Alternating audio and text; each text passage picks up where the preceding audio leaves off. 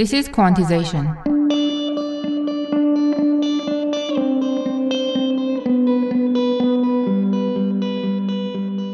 Hi, we are Arezu Talebzadeh and Kaveh Ashuriniya, and this is our podcast on inclusion. Quantization is an independent project with support of Inclusive Design Research Center at OCAD University.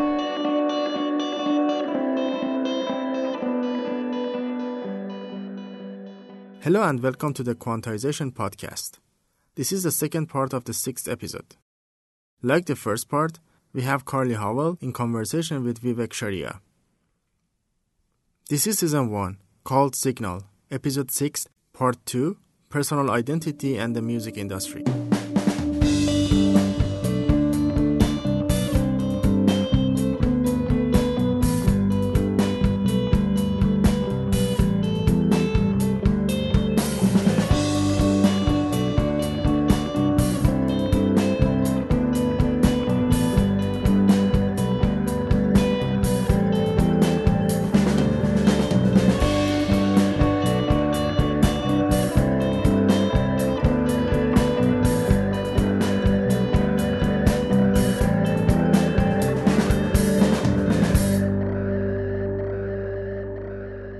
So we are here on the podcast Quantization today to talk about gender and music. And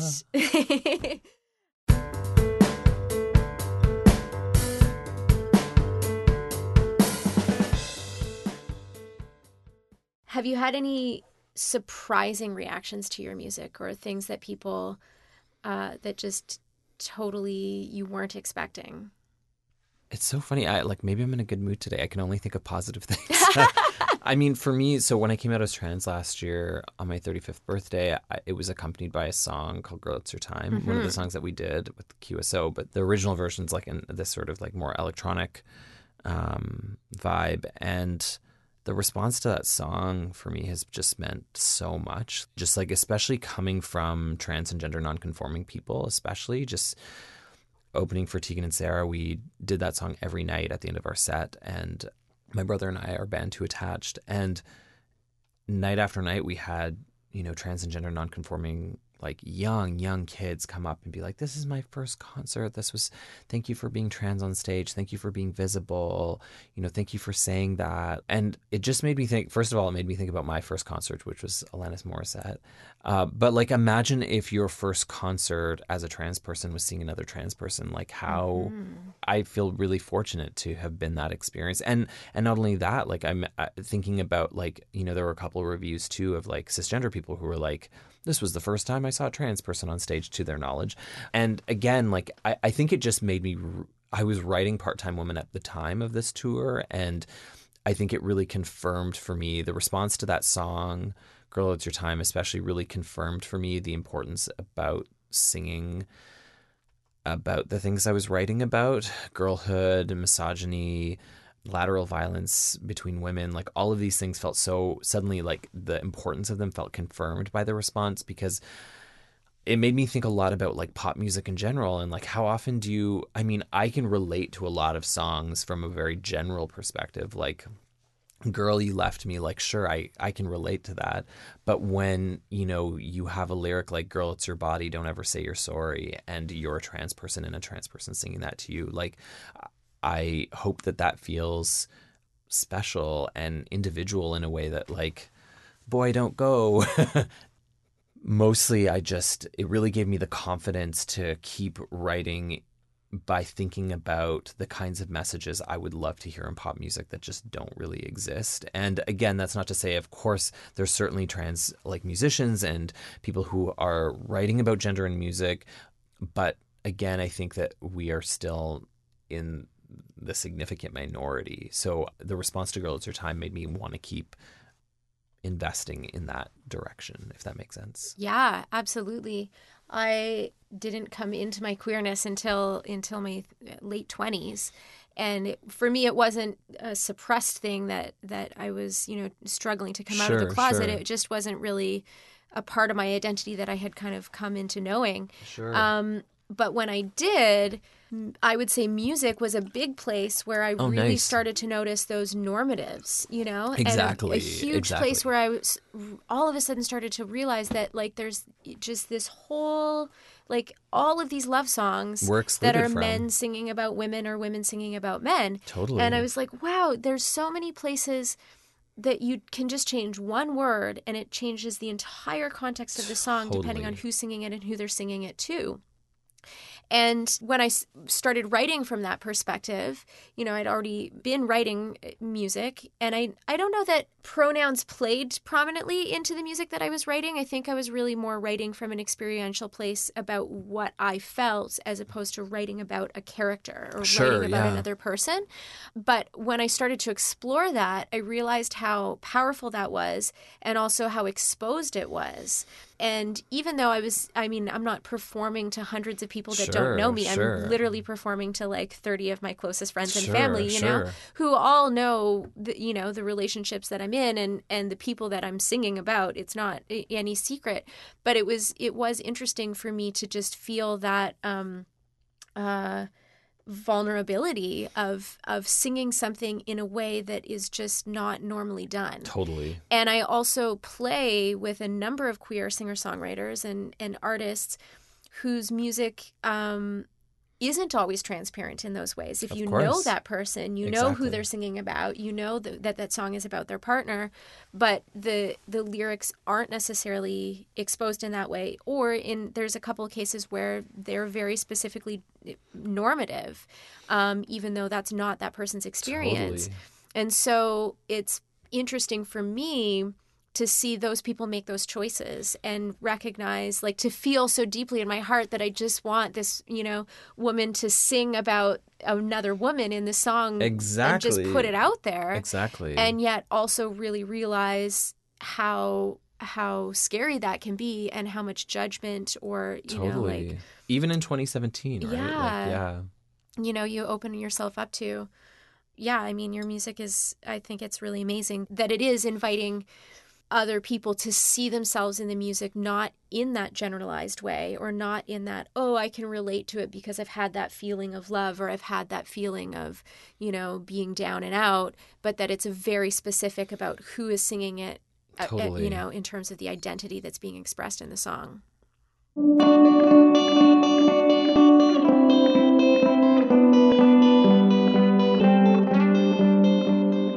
So I love your positivity. It's beautiful. And I more negative. No, but it was interesting thinking about coming into this podcast, because when I was given the topic of gender and music, I immediately went to those places of where the barriers that exist. Oh, I mean, I oppression have those stories. is a strong word, and I don't want to take that word away from people who have felt oppressed in very, very specific and very real ways.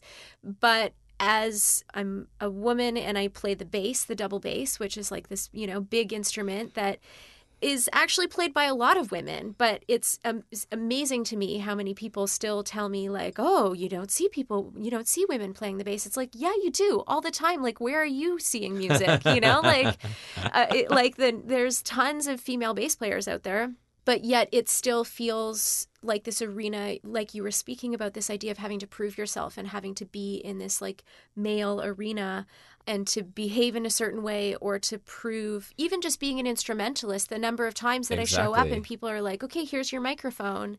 And I'm well, I do sing backup vocals, but I'm also going to need that bass amp, Times that I've showed up for gigs and the sound guy literally is oh, where's the bass player? I'm you mean the bass that's on my back? And they're oh, we thought you were carrying it for somebody. Oh, you thought I was carrying it for my boyfriend? I'm just his roadie, why can't I just show up with the bass? So those kinds of things come up for me. Absolutely. These places where Absolutely. I've just been perceived as something else immediately.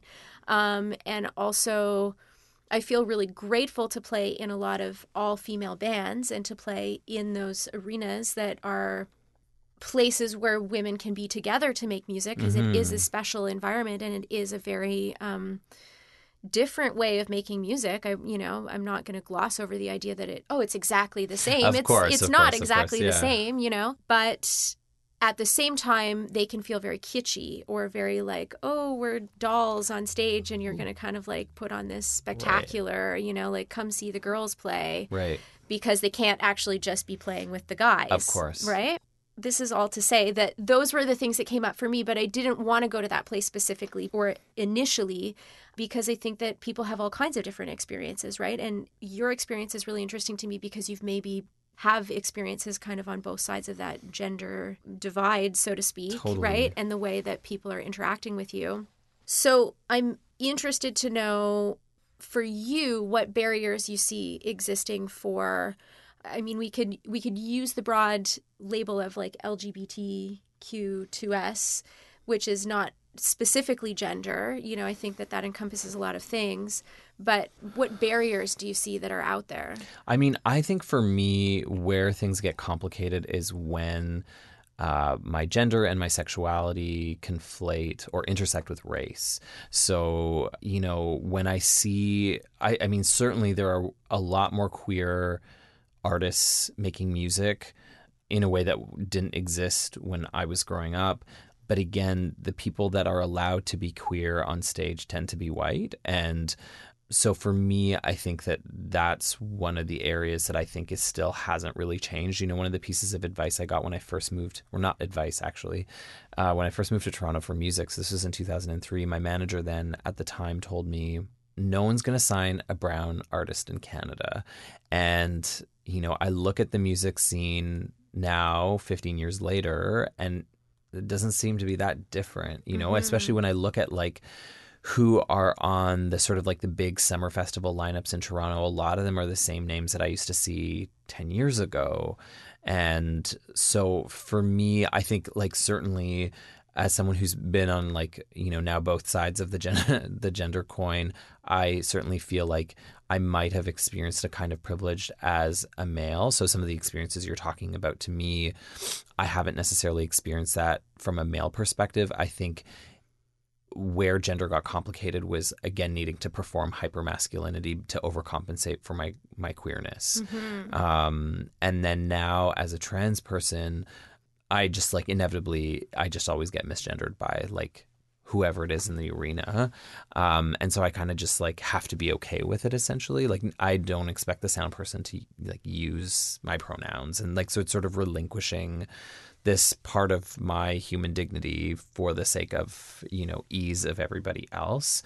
I feel like I can't weigh in super like deep into what it means to be feminine on stage as a trans person in the music industry, because I mean I've only been out for a year, so it's just, and I haven't played that many shows, and I feel like I was really lucky in the fall because, you know, the big tour we did was with a queer band, so there was, you know, and they've worked really hard to make sure that like a lot of people in their team are women. So there was just like a different kind of camaraderie. Like it was kind of interesting, like how much more relaxed I felt on that tour, because it's like, wow, like women get shit done and they're bosses, but they're also respectful. Like just because you're a man doesn't mean you have to be an asshole, you know, like, or just because you're a boss, like just because you're pro doesn't mean you have to be an asshole. And I think for me, it was so interesting being on that tour and being like, I feel so relaxed on this tour. And it's like, yeah, you put a bunch of women together and suddenly, you know, it's not to say that women don't fight or whatever, but like it just felt so much more comfortable. So yeah, anyways, to go back to your question, I think that like I feel like I don't necessarily have enough experience on, you know, the female end of things to weigh in around barriers, but I will say that for me, like race tends to be where things get really mucky. Yeah. I think though you are speaking to those experiences just from maybe from a different entry point, because the idea that you had to act in a hyper-masculine way exactly is denying the femininity that exactly was in you, even if you were identifying as a man. And that's exactly it, right? Right? Like, and I think that also, it's very problematic for men. It actually makes it really hard for men to work in those ways that you're describing that women work in, right? Where there's just this like, there's more of an inherent respect. There's more of a, we're all coming to the team, right? We're a team here, as opposed to we're here to have to prove ourselves to one another, you know? And I think this feeling of, like you were describing, this idea where you had to like prove yourself, whether it was by playing all these instruments or by being very stiff when I was dancing. Yeah, it's the same barrier. It's the same oppressive nature that's weighing down women and men. Totally. Right. And it's suppressing the femininity that in all of us, and however you want to express that, and giving us all this idea, even if you're a woman that's being sort of put on stage in these hypersexualized ways that women often are asked to perform, that you have to wear like short dresses and high heels and makeup, and you have to look a certain way and embody this certain thing to be a performer, like in this very specific way. There's still an attitude that you need to bring, even if it's to the sound check. Totally. That is fighting against that hyper masculinity or that alpha dog sort of scenario, that you can't just have like a dignified conversation with somebody. Totally. And whether it's to ask for more or less of something in your monitor, or whether it's to say, actually, I prefer she pronouns, do you mind? Exactly. That there are these environments where it doesn't feel comfortable to do that, Absolutely. And there are way more women in the music industry working in maybe more diverse ways and prominent ways. I think the women have always been there in the music scene, Of course. But we're starting to recognize those places more and recognize the women that are there and that are working, but also starting to recognize those things that they bring as positive, as opposed to comparing it to like, well, this would be the way that a man would do it, and you have to do it that way because Totally. that's the standard, that's the status quo, instead of being like, well, this is the way that I'm going to do this job as a woman, and Exactly. actually it might not be the same, but I'm still bringing professionalism, I'm still getting the job done. Exactly.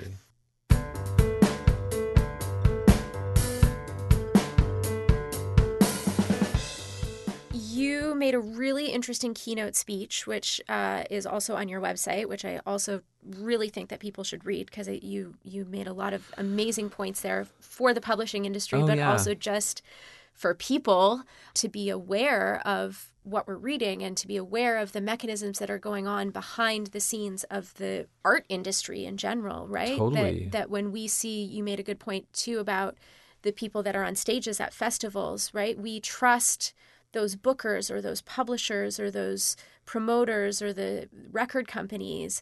I think general audiences just have this feeling of like, oh, well, they're aware of everybody that's out there and they're just making the best choices. And so I can just trust that those artists that they're putting forward are just the best of the best. And I don't have to, necessarily seek out beyond that.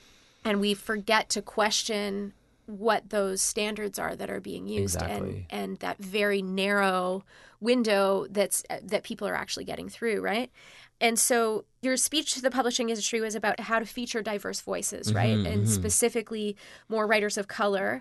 And in your introduction, you said, is it a risk to publish more books that reflect what the world actually looks like, or is it a necessity? Right. Which is so powerful. It's like giving me chills even right now just to read it out loud. Because I think it's a question that we should all be asking ourselves, right? Like, what are these risks that we're taking? Are they really risks, or is it just a necessity? And even in your personal experience, you're speaking about the risk of just putting a dress on, and that it's an actual risk, maybe a life or death risk in some places, but yet for you maybe a necessity also in terms of like where your heart is at and the way that you want to express yourself. So what you would say the equivalent is in the music scene? What is that necessity in the music scene? I mean, I think that it's really like easy to get angry at institutions or organizers, and I see this happen all the time, like especially in Toronto. There's panels and it's like, there'll be 3 people and, it'll be like, well, you didn't have this voice on the panel. And I think that those conversations are so important. But for me, I guess I just like always go back to personal onus. Like, it's like, yes, the Canadian music industry definitely likes to feature and highlight and celebrate certain kinds of musicians and certain kinds of voices. But what are you listening to at home? You know, like, and I think that that's the thing is that, like, and what are you buying? Where are you putting your money? Like, if you as a music listener care about quote unquote diversity, how are you actually showing support for it? And I think the hard thing about music is the conversation about music always gets sort of becomes about personal preference. Well, I just like this kind of music. But the thing about personal preference is I think it's a lot more complicated. I'm not saying that people don't have personal preference, but like we like that Britney Spears song because thousands of dollars were put into marketing that song and playing it over and over and over again until it's in you, you know, so you want to hear it and you want to like it's an addiction almost, right? Like you're and again, this is Britney was the first person that came to mind. I like Britney's music. Like it's not about her. It's more just that like personal preference in the context of music is complicated. I don't want to take away from the fact that yes, you might be drawn to a particular kind of music, but I think it's always worth thinking about why. Like why are we, especially if the majority of what you're listening to is just male voices, is just straight voices, is just white singers, right? Like if you are looking at your music catalog and that's what you're listening to and you're telling me that's personal preference, I would love for you to sit down and think about why. And simultaneously, if you care about diversity, so if you're like, well, no, like I care about diversity, I think it's really about like, okay, then what are we doing to support that? And that includes me, right? Like sometimes it involves, like truthfully, sometimes it involves a bit of work. The couple times I've been an organizer in the city where I've had to organize an event, or actually I'm recording a new album with my brother, our Two Attached band. And I decided that there's a couple songs that I want a group of women of color to sing on. And I was like, oh, sure, great. Like I have to, find 6. And then I started to reach out and I was like, this is actually hard. And I'm a woman of color and I'm finding this difficult. And it's hard because of visibility, right? It's like I was saying to my boyfriend, I was like, I could come up with like 10 white women in a second. And it's because that's what I'm exposed to. That's what I know. It's not that women of color musicians don't exist in the city. There's hundreds. But it's just that like in my Facebook feed, in the things that I'm looking at, in Now Magazine, whatever it is, like I've been exposed to a certain kind. And I think that, increasingly there have been more conversations about racism in the music industry. Like Now did that article last year. But I think it's like really that daily practice of accountability every time you're purchasing something, and I think in the book world, it's really interesting because I've read people who will be like, this year I'm only reading like books by authors of color. This year I'm only reading books by women. But I don't see that kind of responsibility or accountability happening with music listeners. I've never seen a music listener being like, this year I'm going to actively listen to only women artists, or check out like the amount of time that I spend listening to men. I'm going to make sure that I'm also checking out. That kind of accountability piece, I feel like, isn't really happening in music. You're totally right. Like I have always tried to organize my books, like at least fiction, by male and female authors, so that I just have this visual reminder of like, who are you reading and what voices are featured prominently in your book collection? Like, is there a balance here?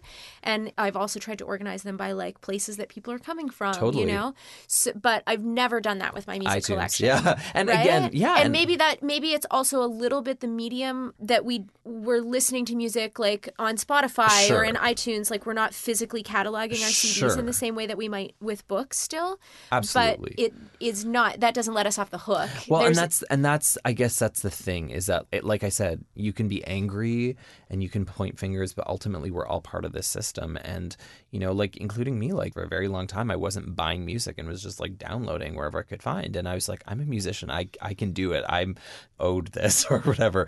But it's like, but then I would get frustrated about people. I'd put out an album, no one would buy it. And I was like, okay, like I'm part of this system. And if I really want people to, like, all I can do is model behavior that I hope will inspire the same, And so I think that, being that conscious about the choices we're listening to can make a huge, huge difference. If everyone decided to put all of whatever the money they put into music, which, let's be realistic, we don't really buy music anymore, but like let's say people just put it into, let's say, women of color, trust me, we would have a lot more women of color that would suddenly be like emerging everywhere, right? Because it's a business. So anyways, a long answer, but I think that really the big thing is like I would love to see more personal onus in the ways that I've seen in the literary world and the music world, which I don't really see.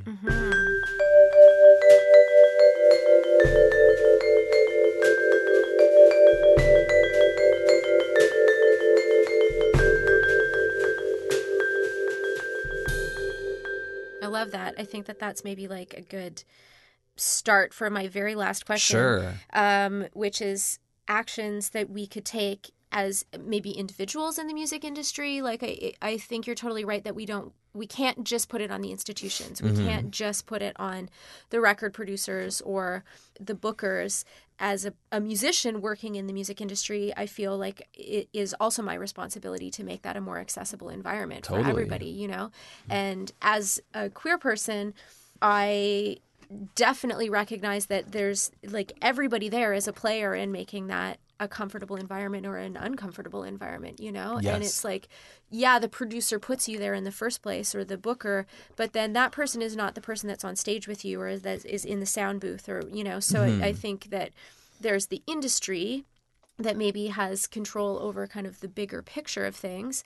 And then there's us as individuals, you know, so I like that as a start for the individual recommendation, which is just like, think about the music that you're buying, you know, think about the ways that you're supporting musicians of color, but also people who have like a variety of gender identities and sexual identities. And those things are not always out there, you know, to be perceived as like, you know, the thing that is being advertised to you. But go find it. But go find it and be aware of the people that you're listening to. Understand, you know, what their identity is. Like, you know, check out like what they're telling people about themselves and to be more aware of that.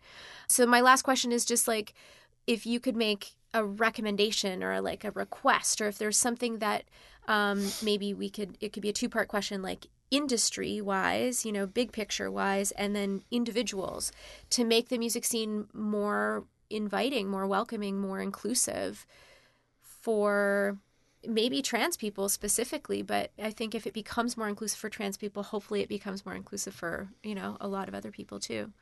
Industry-wise, I think that there's lots of work that needs to happen with like the major institutions. Like, I mean, the Junos are a really great example, right? Like, I don't know how much you've been following the conversations around the lack of women in general who've been nominated in the past couple of years, or in general, and like specifically in like the production categories and that sort of stuff. And their response to it has been like really, really, like the Junos' response to the criticism has been really problematic, saying, well, these were just the people we could find, or something along those lines. Or like, you know, again, there's always this idea that like, going back to what you were saying too, is that like, well, we found the best ones, or like they don't exist, you know? And it's like, then we're not just doing enough work then. So for me, then it goes about like, what kinds of forms of mentorship are we providing so let's say hypothetically, and we know that this isn't true, but hypothetically, if there are very, very few female producers, what is the industry doing to ensure that women feel like it's a field they can explore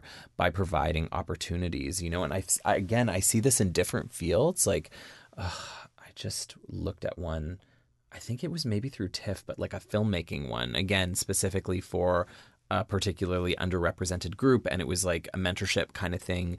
And it speaks to like developing. And I think that I don't know how much work is being done in developing female musicians in the industry. And so I would love to see more of that. It's not enough. If the problem is that we don't exist, then there needs to be a better infrastructure to support more of us to come into the field. I don't believe that we don't exist, but if that's the angle that we're using, then we can't stop there, is what I'm saying. Mm-hmm. And then from the more personal, I would love to see us move, and this is like an artist plea, but I would love to see us move back to a culture where we buy music. You know, as someone who remembers lining up outside of HMV for the new Mary J. Blige album and like sitting with liner notes, and who also on the opposite side has experienced the ways that the internet has in some ways really benefited me as a musician in terms of being able to send music to like someone in Finland, but also means that music feels like is one of the few art forms that like has just lost commercial value. Like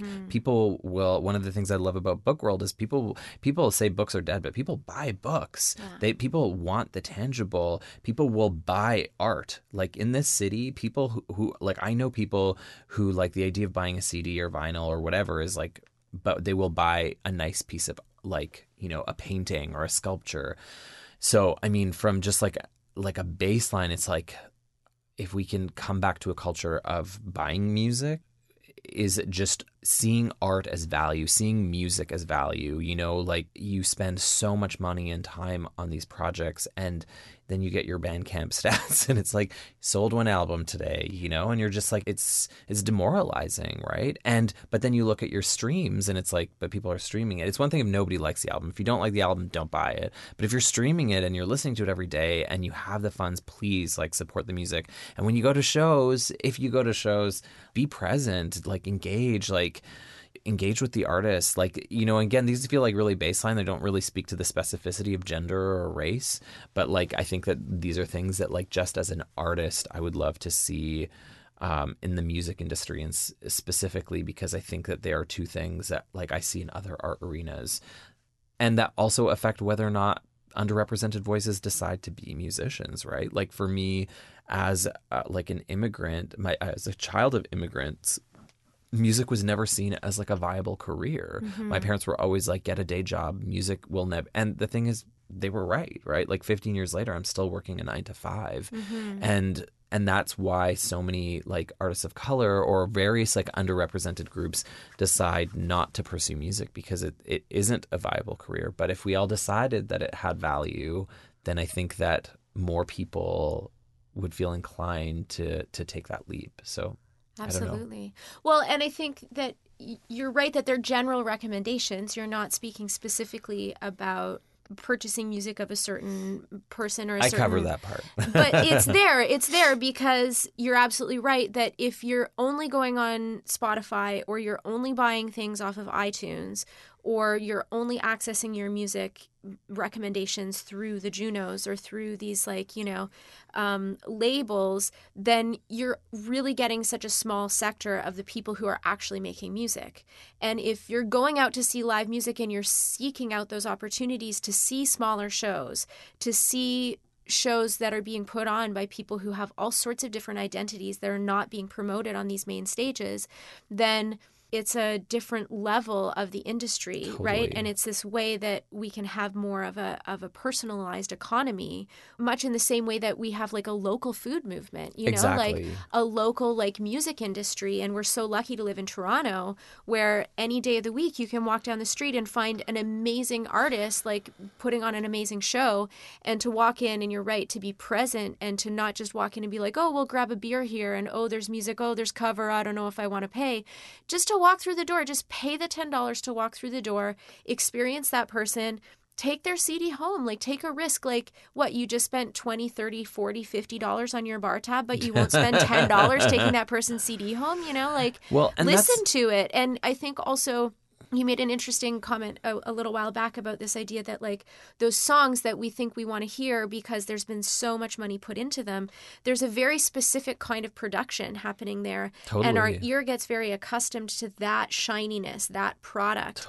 But to listen to somebody's independent album that was recorded in a basement, you know, to listen to the music that people are recording live, to support those people that are just making music in any way that they can, means that they might get to the point where they make that kind of produced album that puts them in that category, right? But to support people on a lateral basis means that you're probably accessing people that are, you know, maybe in a more diverse category, or that there's just more diversity there to add to your shelf of CDs. Totally. Like, I don't want to beat a dead horse here, but like, people love music, right? Like people, like music is just such a big part of people's lives. And yet, like, again, I think my experience in Book World is like, people will literally be like, what is the best outlet for me to buy your book so you get paid the most money? I think it's just like really thinking about like, if you love the music, if you like an artist, and I think Toronto especially is just like, we do not, I mean, this is like the criticism of like the forever, but like I think that like Toronto, but also Canada, like it's so easy to just sort of like dismiss Canadian music and then the industry, and it sort of becomes this vicious cycle. It's like the industry sucks, so the music sucks. But like I've actually been spending the past 3 months just being like, actually, I'm going to listen to Canadian music. I'm going to check out what's happening here.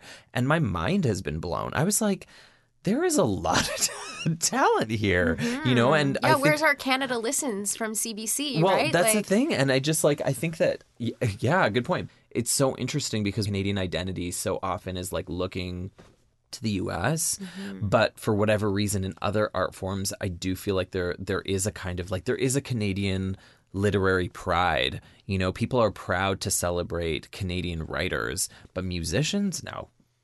So I think that or we only, but when they leave and they come back. Exactly. Yeah. Like, no, you and know, it's such a cliche that I could finish your sentence, right? Like, so I think that like, yeah, if we can create an environment where, you know, Canadian artists can be celebrated, musicians can be celebrated in our own country, where we don't have to leave and find recognition, and just like spending that time to like, yeah, really like look at what's happening here, I think would be, I think that we have a responsibility as music listeners in Canada to do that.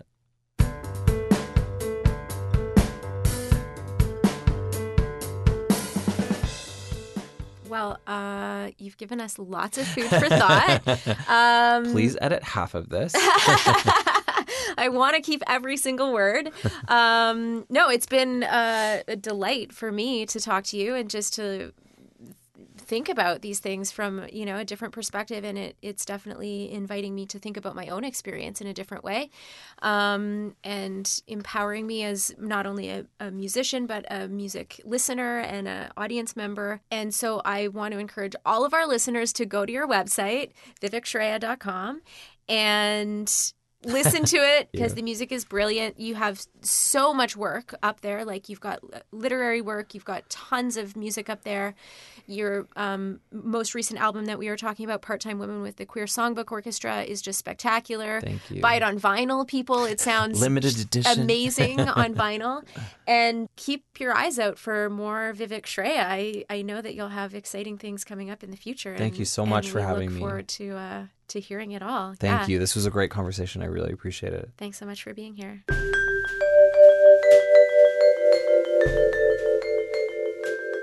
It was the second and last part of the 6th episode. We want to thank both Carly and Vivek for sharing their ideas and thoughts with us. We also want to thank you all for listening to our podcast and everyone who supported us, and a special recognition to Marshall Bureau, who composed all the scores for the Quantization. For previous episodes and more information, please check our website, quantization.ca, and come back for upcoming episodes. Here we are closing this episode with one of Vivek's songs, Girl, It's Your Time. Girl, it's your time. Don't ever change your mind, 'cause you're mine. All those years of playing tough, all those years I gave you up, I'm never gonna hide you, never gonna fight you again, not for any man. Girl, it's your body. Don't ever say you're sorry, 'cause you're not a copy. All those years I wore myself hard, all those years I kept you barred. I'm never gonna hide you, never gonna fight you again, not for any man. Girl, it's your life, but it's not your world. You're not always safe, so whenever you're afraid, just know you're always my girl. Girl, it's yours, yours, yours, it's time.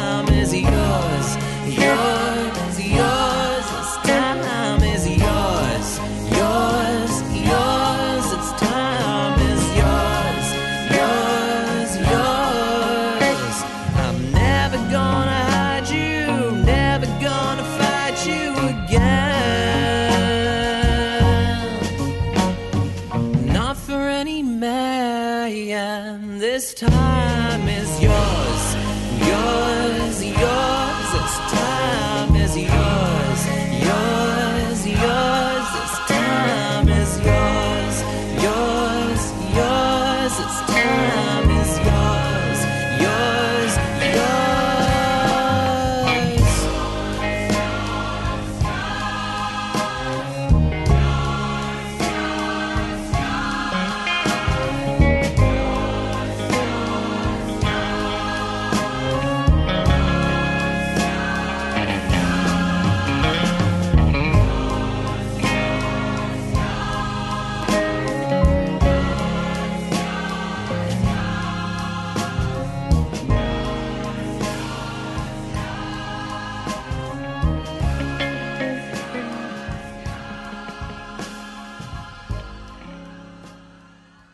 Quantization Podcast.